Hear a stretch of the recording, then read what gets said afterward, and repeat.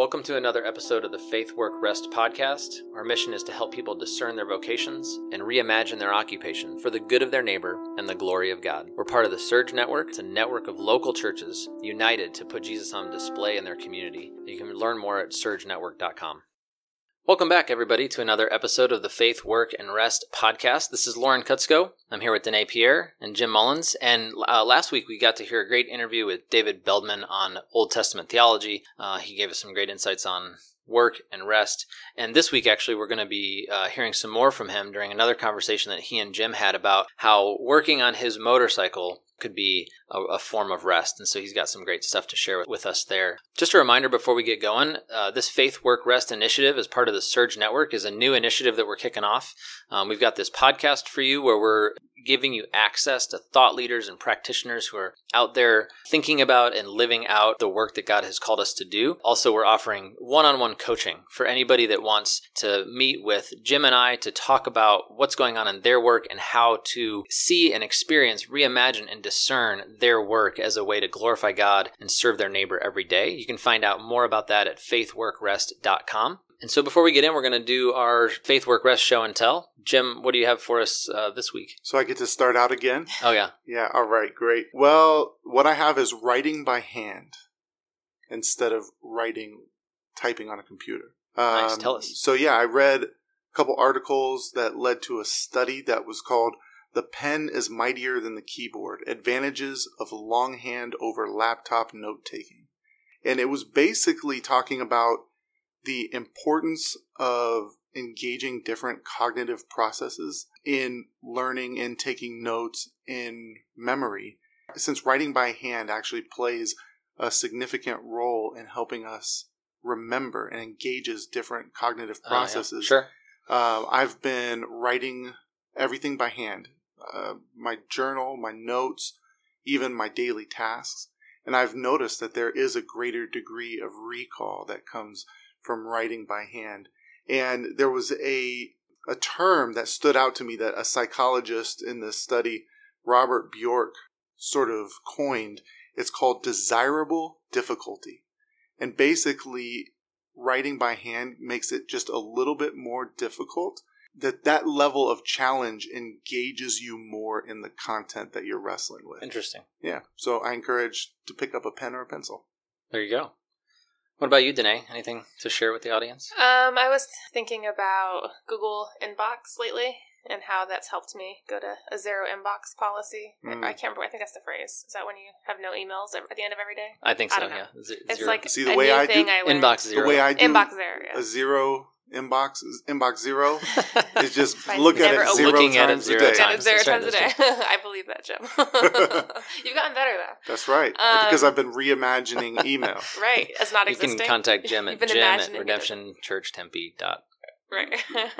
You weren't even I don't close. even know. So. No, but there was a time that I had 2,000 emails in my inbox, and I was getting 60 or 70 a day. Google Inbox and my dear friend Lori Kinman have helped me create some disciplines where in under 20 minutes a day, I generally am able to get through all my email. What impact does having 2,000 emails in your inbox have on your personal Sabbath? Well, I think it impacts my work more than my Sabbath, because I would just begin to avoid my inbox altogether and get, Okay, just- interesting. So I you just- feel like it impacts your productivity. Helped, it's impacted my productivity. For me, I would just shut down and be like, forget email. And when I've got all these things in my inbox, it's like I can't rest because I'm worried I'm missing something important. I'm like not getting something done. Yeah, and so that's that for how me, I like got getting to rid of it, 2008. the snooze button on inbox like helps me not think about it until I need to. Yeah, that's how I got 2,000 emails in my inbox. So I'm pretty good at Snoozing them. ignoring things. Right, exactly. That's great. For me, this week, I was thinking about, I find rest outside. I think I've said that before, but it's not always easy to find a great way to get outside in a way that has just the right amount of friction. So I'd say like the least friction way is to go for a walk, but that's not always engaging enough for some of my senses. And so I like to be do something a little bit more challenging. But a lot of times a drive to a trailhead to go on a hike, which would be more challenging, is almost like too much of a barrier. So I just skip it. Higher priorities or more urgent. So I started biking a year or so ago, and have found that helps. It creates a really good rhythm for me because I can do it right out of my front door. I don't have to drive anywhere. I can get outside for an hour every morning. And so that's been really good. But my bike got stolen. And so my, shout out or show and tell this week was just to getting a new bike from the REI in Tempe. I love REI. Helps me get outside. But the guy there was so helpful. I told him what I wanted, and he just really helped me find the perfect bike. And it's been really good replacement for the one that was stolen. So that's mine. That's incredible. Our bikes got stolen this week. It's last week. Sorry to hear Bummer. that. Yeah. The joys of living in downtown Phoenix. And insecurity happens anywhere, Danae. That is true, but it seems like we have a lot of stolen bikes. I should let you know that I've come into some new bikes lately. I'm not going to explain how I got them, but I really enjoy them. Yeah. Well, let's listen again. We're going to listen to Dave Beldman. This is our second week in a row listening to him. He is an associate professor at Redeemer University College. He teaches Old Testament. He teaches New Testament. He really knows and loves the Word. But this week, we're not talking to him about theology. We're talking to him about motorcycles, and in particular, how restoring motorcycles has become an integral part of his rest and enjoyment of God's world. So let's listen in. All right, well, we are back with Dave Beldman. We interviewed him in the last podcast, and we got into a lot of rich stuff about the Old Testament and how it can shape our view of the world. It can shape us into people who live uniquely within God's world. And today we want to continue in our conversation with him, but we want to move on to something different.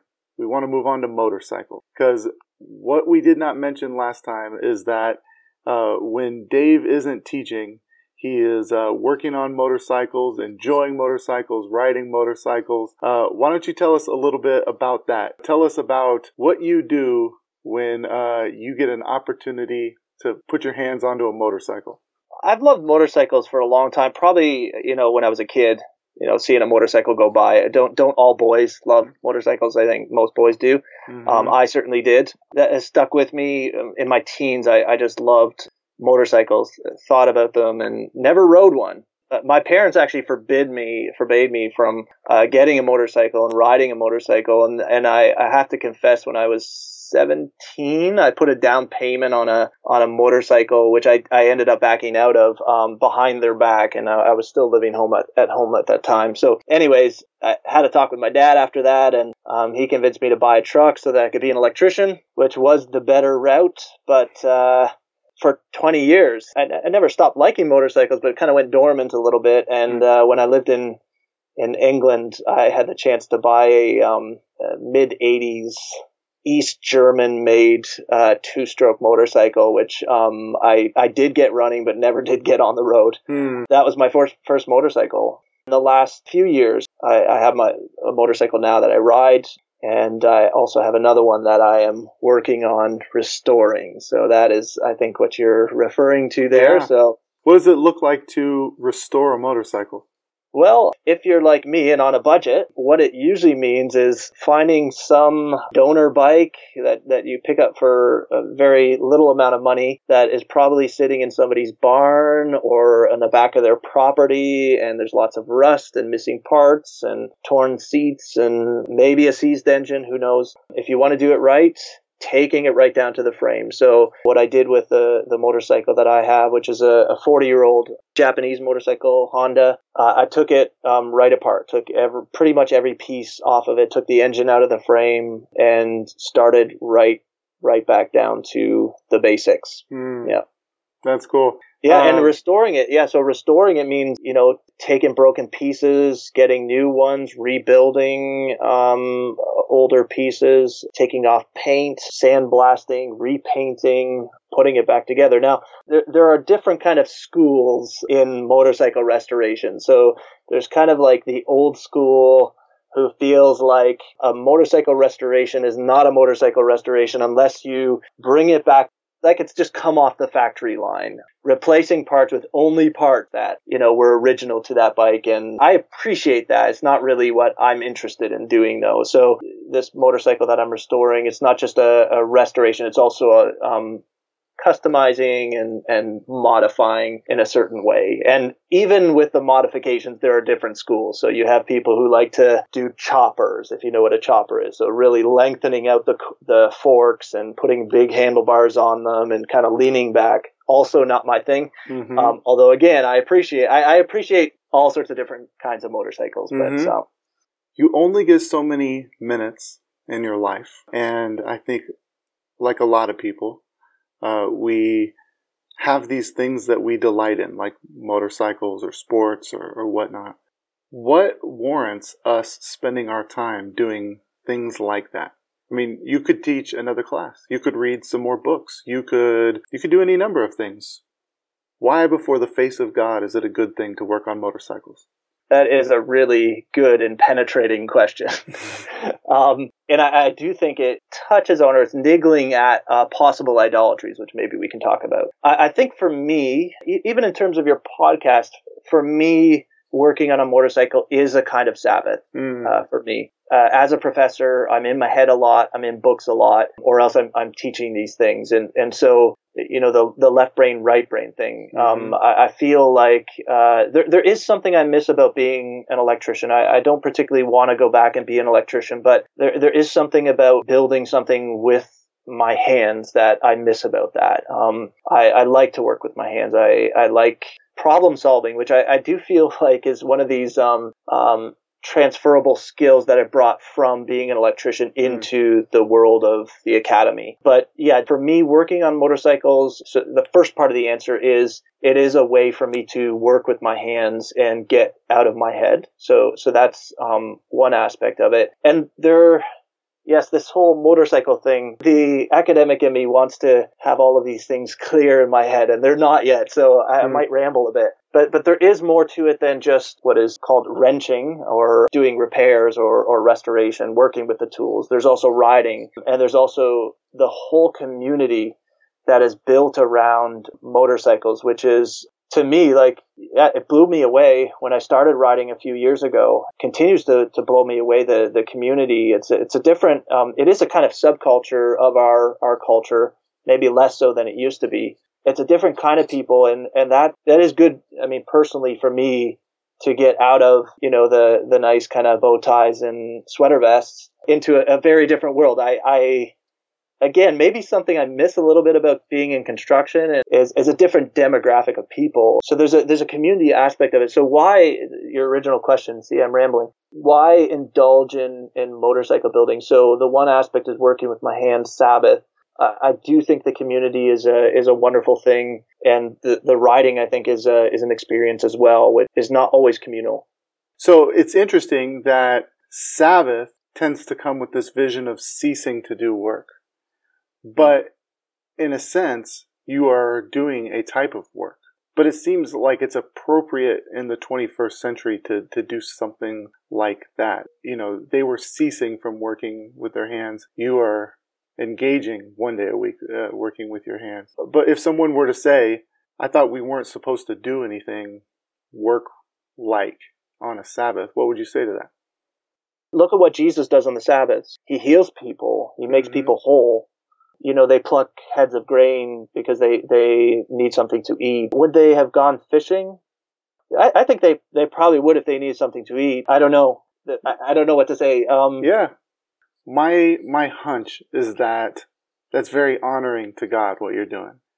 And I think it has something to do with the fact that we live in such a knowledge work driven society where we are in many ways disembodied throughout most of our work. All you really need is a head and some hands attached to that head that can type for a lot of our jobs. And it seems like there's some appropriate level of resting from that sort of thing and engaging in what used to be work for all of society and all of history, but for us is absent most of the week. And it puts to use the aspects of our body that God has given us that are otherwise ignored. Yeah, no, that's absolutely right. I think it gets at the essence of what Sabbath is, right? And so we have to contextualize that for our our world. So, something like gardening, which I suppose traditionally would be seen as an act of work, would contribute to this sense of Sabbath.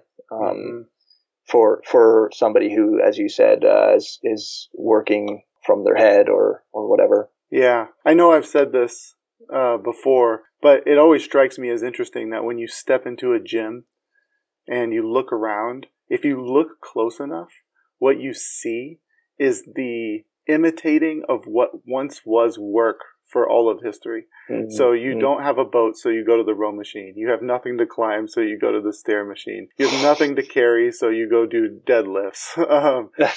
And I'm not, that's not a critique of gyms, because in some ways I think it's pushing back against the effects of the fall and keeping us healthy. But there does seem to be something human about engaging the parts of our mind, our whole mind and our whole body that God has given.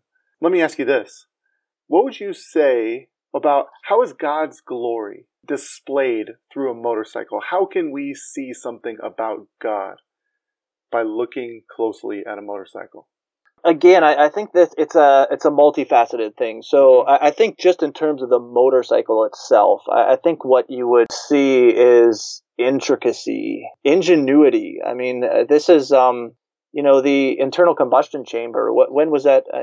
Turn of the last century, maybe a little bit before, but it's not that old. And then to put that into a motorcycle, like I have the motorcycle that I ride right now is a 400 cylinder, and there are 4 of them. So it's a 4-cylinder, 400 cc's, which is like, I don't know, like a pill bottle size. Mm-hmm. And those things are going up and down, and I mean, it's incredible, and it's carbureted, so the mixture of gas and air and carburetors, which I'm still trying to figure out, has to be just right, or that thing is not going to run. And so I have to admit, I am a bit of a vintage motorcycle junkie. So I really do like the older machines, and really the 2 motorcycles that I have are 40 years old, so not even that old, but just the simplicity, like I said, the intricacy, the ingenuity, the beauty. I really feel like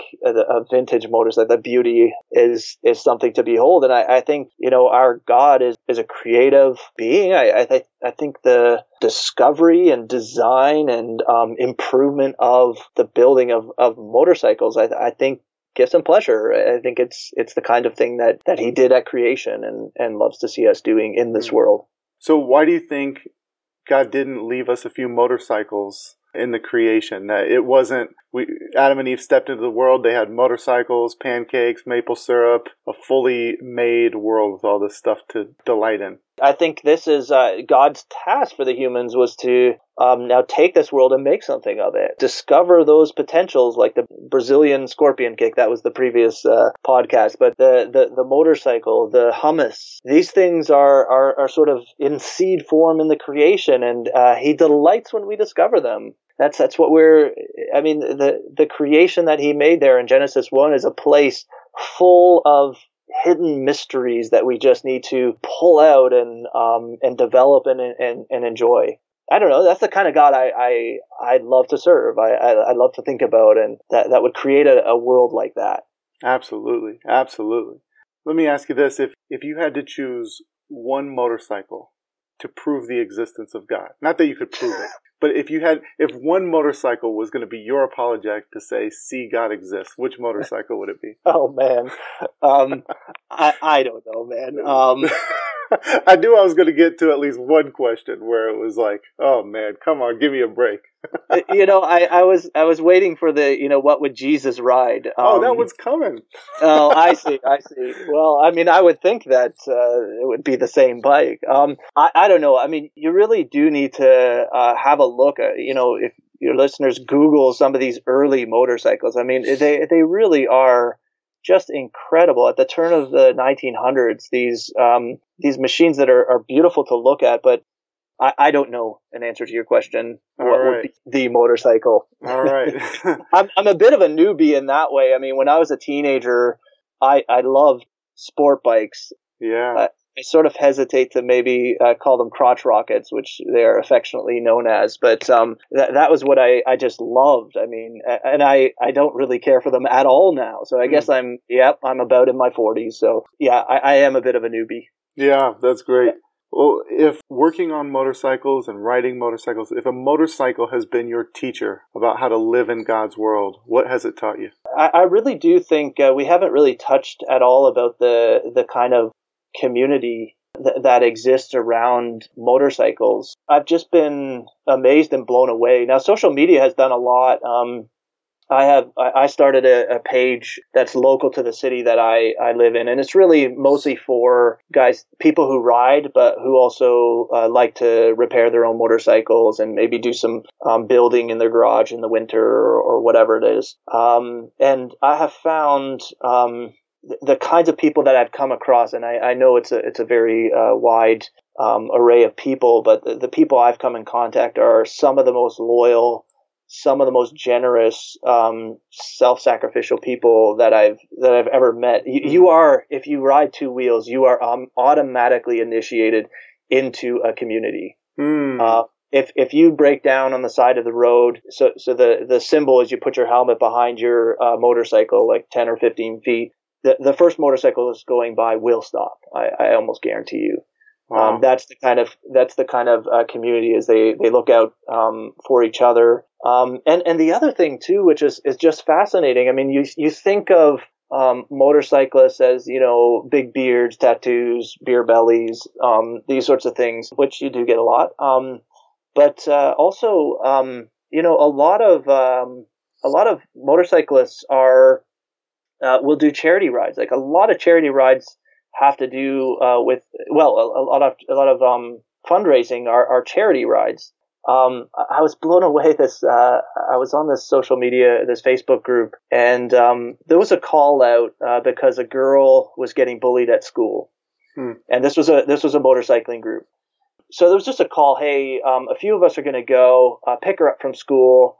And she's going to ride on the back of the motorcycle. We're going to ride her home. It was somebody's niece or whatever. And it'd be good if a few people would show up and just to kind of say to the bullies, hey, we got her back. Like it wasn't going to be confrontational, but just, a symbolic riding home of this girl who'd been having a tough time at school. And they were showing video footage of hundreds of motorcycles that were parked outside of the school. And this was within like a couple of days. They just said, Thursday afternoon, we're going, and that is the kind of community. They're there if somebody needs help.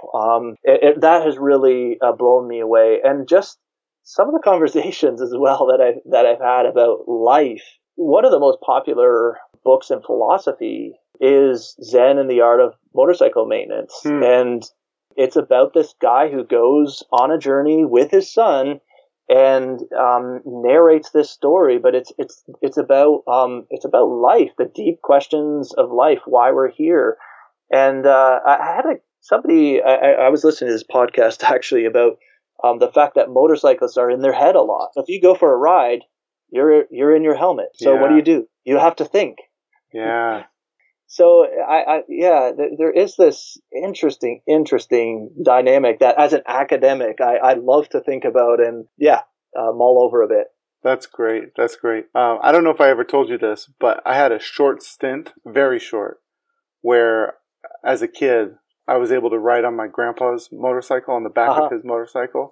We decided to go on a trip from Phoenix to Las Vegas. Yeah. And a couple of things stood out to me. One was that community. I kept asking him why everybody keeps waving at him and keeps talking to him whenever we would park. And he would just explain that it's a part of the community. And so I was really intrigued by it. There was one problem that I had, was that for some reason I have some strange form of narcolepsy to where whenever I'm on the back of a motorcycle, I start falling asleep. So that's not good. So that trip to Las Vegas, from Phoenix to Las Vegas, should take like 5 hours. It ended up taking like 12 because we had to just constantly pull over so I could do jumping jacks on the side of the road. I was amped up with caffeine. But as a guy who was able to stand at the outside of that subculture a little bit, there were some things that I really admired. You've talked about the positive aspects, the good creational aspects that are part of that subculture. Are there any other stories, maybe idolatrous stories, that contribute to that subculture at all? Sure. It's hard to know where to start with this one. I mean, it depends on the subcultures, more like subcultures. So, I mean, there is, of course, like the outlaw aspects of it. Do you find that that's overblown?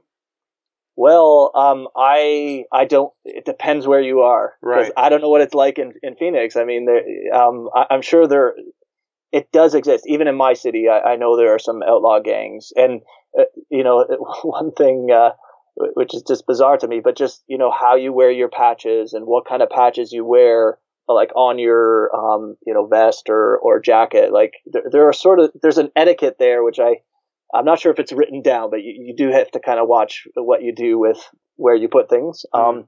So that it does exist. There's no question, and it'll be in Phoenix, and it's in my town, and I haven't encountered it. I don't know what it's like. I think a motorcycle is a dangerous vehicle to operate. I think more so now probably than ever, because there's more traffic and a lot more distracted traffic. Like when I was in Phoenix last, I heard that you guys don't have distracted driving laws, so people can use their phones and text and do whatever they want while they drive, which is insane. But maybe that's the Canadian in me speaking. Or it might have just been a driver who doesn't know the rules and was thinking that they could do those things. Oh, is there laws in? Well, no, somewhat. It depends on where you are, and you can talk on the phone, but you can't text and those sorts of things. Right. Okay. Yeah.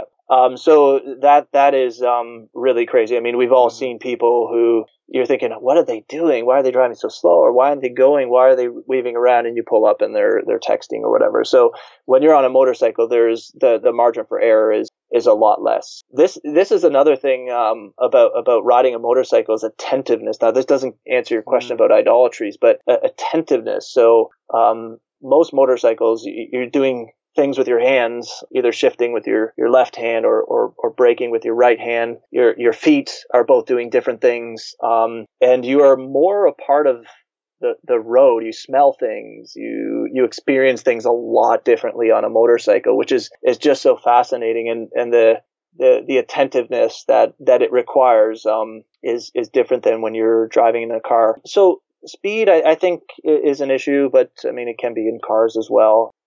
I think there's always a tendency with whatever your hobbies or interests are that they can take over. I know guys, the guy I bought my project bike off of has over 500 motorcycles. Oh, wow. Yeah. And I don't even know if he rides one of them. So, really? Yeah. Wow. And half of them, he doesn't know where they are. So this is hoarder mentality. Which, I mean, it doesn't strike everybody, but it makes you aware that there are these, yes, idolatries. It can, a hobby can take over your life and your attention and those sorts of things. Let me ask you this.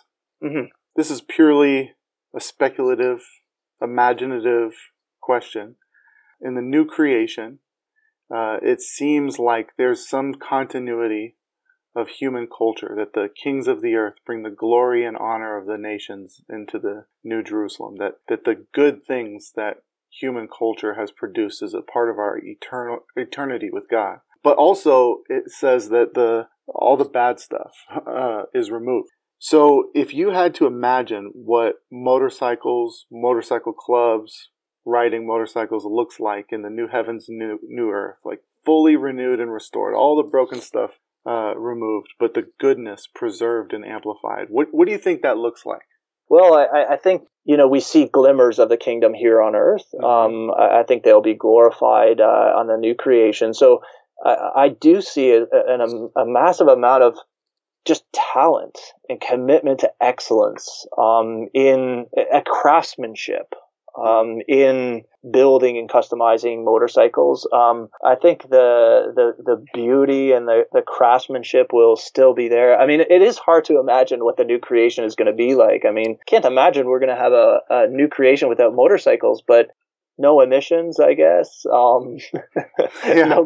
no crashes, and that kind of community, which I've had a taste of and enjoyed so much, will just be multiplied exponentially. Yeah. That's good. That's good. Well, I look forward to that, and hopefully I'll be able to jump on a motorcycle with you in that day and Jesus and not fall asleep while I'm riding it. But thanks again for taking the time to talk to us about motorcycles and the kingdom of God. And again, we just appreciate you a ton. My pleasure, Jim. Thanks a lot. Thanks so much. Well, that was another good one. Again, Dave Beldman working on his motorcycle. I'll just dive in. I think one of the things that stood out to me, one of the things that I would, not want to forget if my memory were wiped out, is just how different the way Jesus behaves is than I and my intellect can figure out what he was intending. And the example of Jesus healing on the Sabbath in the midst of religious leaders who had put these legalistic definitions of what Sabbath looks like and needs to look like, and was holding people to account on these rituals. But then he comes in and heals and does things that are just infuriating to the religious leaders of the time. I feel like it's helpful for me to think about that. It just challenges me. Even last week we were talking about Sabbath, and I said, normally I want things to be open on Sundays, but maybe it was better when they weren't. But then even that, now that I'm thinking about Dave's words and Jesus's behavior on the Sabbath day, it's not so simple. For me, I find that it doesn't really, in some ways, matter what I'm doing. I can be doing things that look like I'm resting, but I can be working awfully hard in my head to try to convince myself that I'm of value.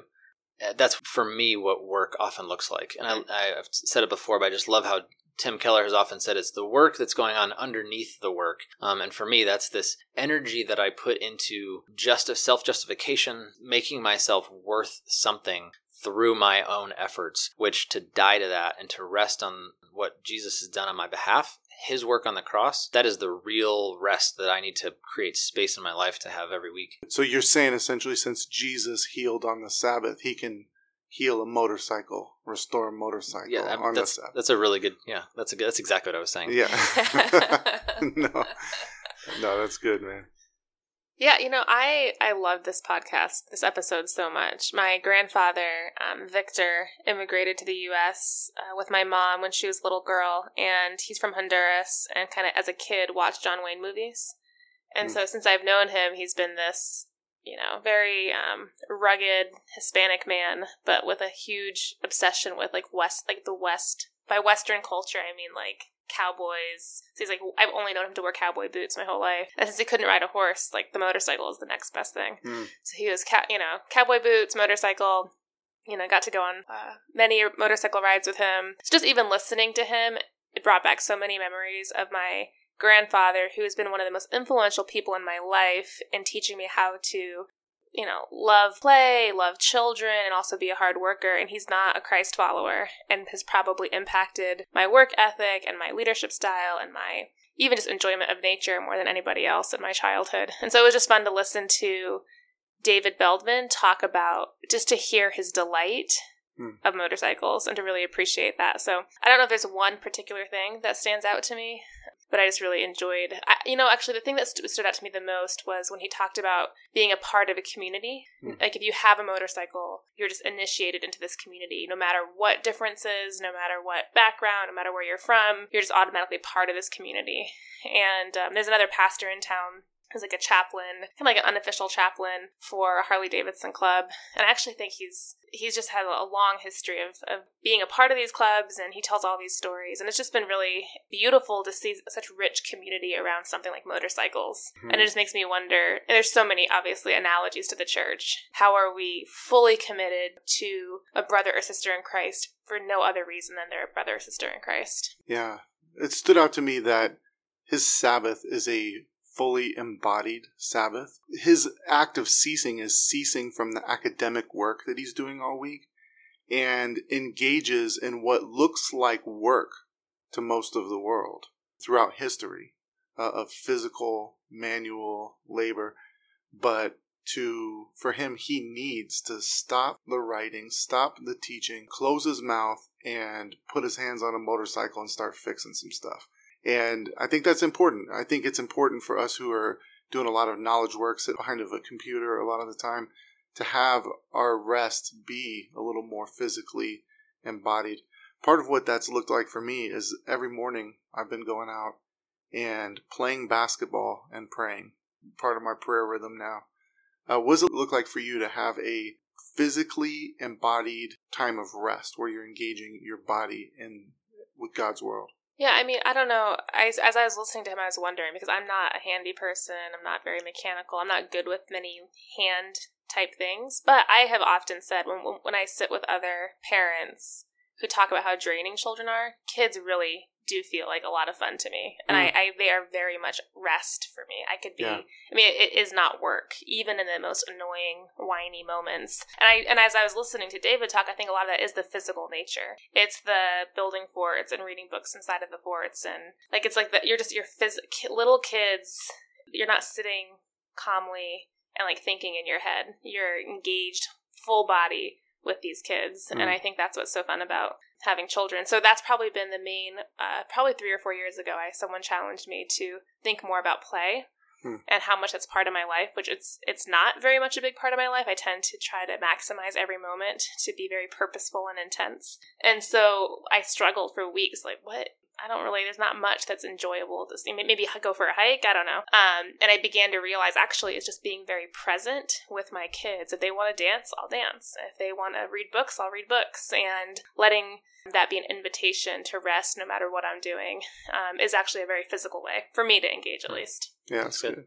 Yeah, my work has typically been kind of knowledge work for most of my adult life. But I found owning a home and working in the yard has been the kind of thing that really, getting dirt under my fingernails, digging a hole, moving a plant around. We've got chickens, so I don't get too hands-on with the chickens, but like repairing the chicken coop or something like that. I found there's just something very refreshing about that kind of work that does, exhaust me in a different way that I like to experience. That does engage all of my senses in the restfulness. I have these like imaginative scenarios where I have a chicken coop and I keep buying garden equipment and I keep trying to plant gardens and they keep dying within 2 weeks. But it sounds really beautiful. Like I have in my mind where the chicken coop would go in our backyard. It's easier than it's a beautiful, actually. It does not, it does sound wonderful, but complicated. Owning chickens is a little easier than growing a garden. Is it? It is. However, when the chicken dies, it's a little more consequential than the tomato plant dies. Right. Interesting. Yeah. Why is that? Why is one life more valuable than another? I don't even know. But I think part of it is even like I need someone to show up and like walk me through my backyard. If someone could physically teach me how to do it, I think I could figure it out. But like somehow reading about how to keep a garden alive does not seem to actually help me keep a garden alive. That's so true. I need a person who knows what they're doing to show up and help me figure out how not to kill chickens or tomatoes. That's right on. So I'm going to help you. Find me someone. But your garden doesn't look very good either. What? Oh, geez. Well, when I saw it last. When did you see it last? I don't know. They were all dead, though. No, I hadn't planted my garden yet. Yeah. All right. You have a great garden. The Faith Work Rest crew is available to come over and help you with your backyard anytime you need it. But apparently not very effectively. Right. We'll be there. We'll get tired doing it, but it won't look any better than it did before we started. No, I remember what it was now. I was dropping off a meal, and you gave me your address, and I went to the same address a street over. And it was a landscaper's house, and the whole front yard was dirt with dead plants everywhere. Yeah, and that was not my house. And it was like the actual, you're right, I know, but in my memory it was, so you're right. Your garden was actually beautiful. Sorry, I retract my statement. When Danae tells you she remembers something, make sure you challenge her on it. Give her a couple seconds to relocate. She's judging me by the front yard of a neighbor. She's like, you certainly cannot be good at gardening if you have neighbors who don't know how to garden. What else are your neighbors bad at? Yeah, that's right. Well, that's all we have for today. We appreciate you listening. Next week, we probably won't have great gardening advice, but we will have another really good discussion. We want to encourage you again, if you want to get some one-on-one coaching, some advice on Sabbath, maybe not so much on gardening, but on Sabbath, check us out at faithworkrest.com. And we look forward to seeing you next week. Imagine that Aleppo was vacation cool, and northern prison buildings were vocation schools. Imagine that we sip the finest water that exists, and it ain't from Poland Spring, nah, it's more like Poland Flint. Imagine politicians with the different views, all coming together every night, the news. Reports on the beauty of creation, not the mess. Get calls from IRS just to detail how you bless. The pain from autism all replaced by more wisdom. The lame hit the dance floor, moving on rhythm. And no stores closed, no we're cutting more ribbons. And all them strip clubs become museums just for women.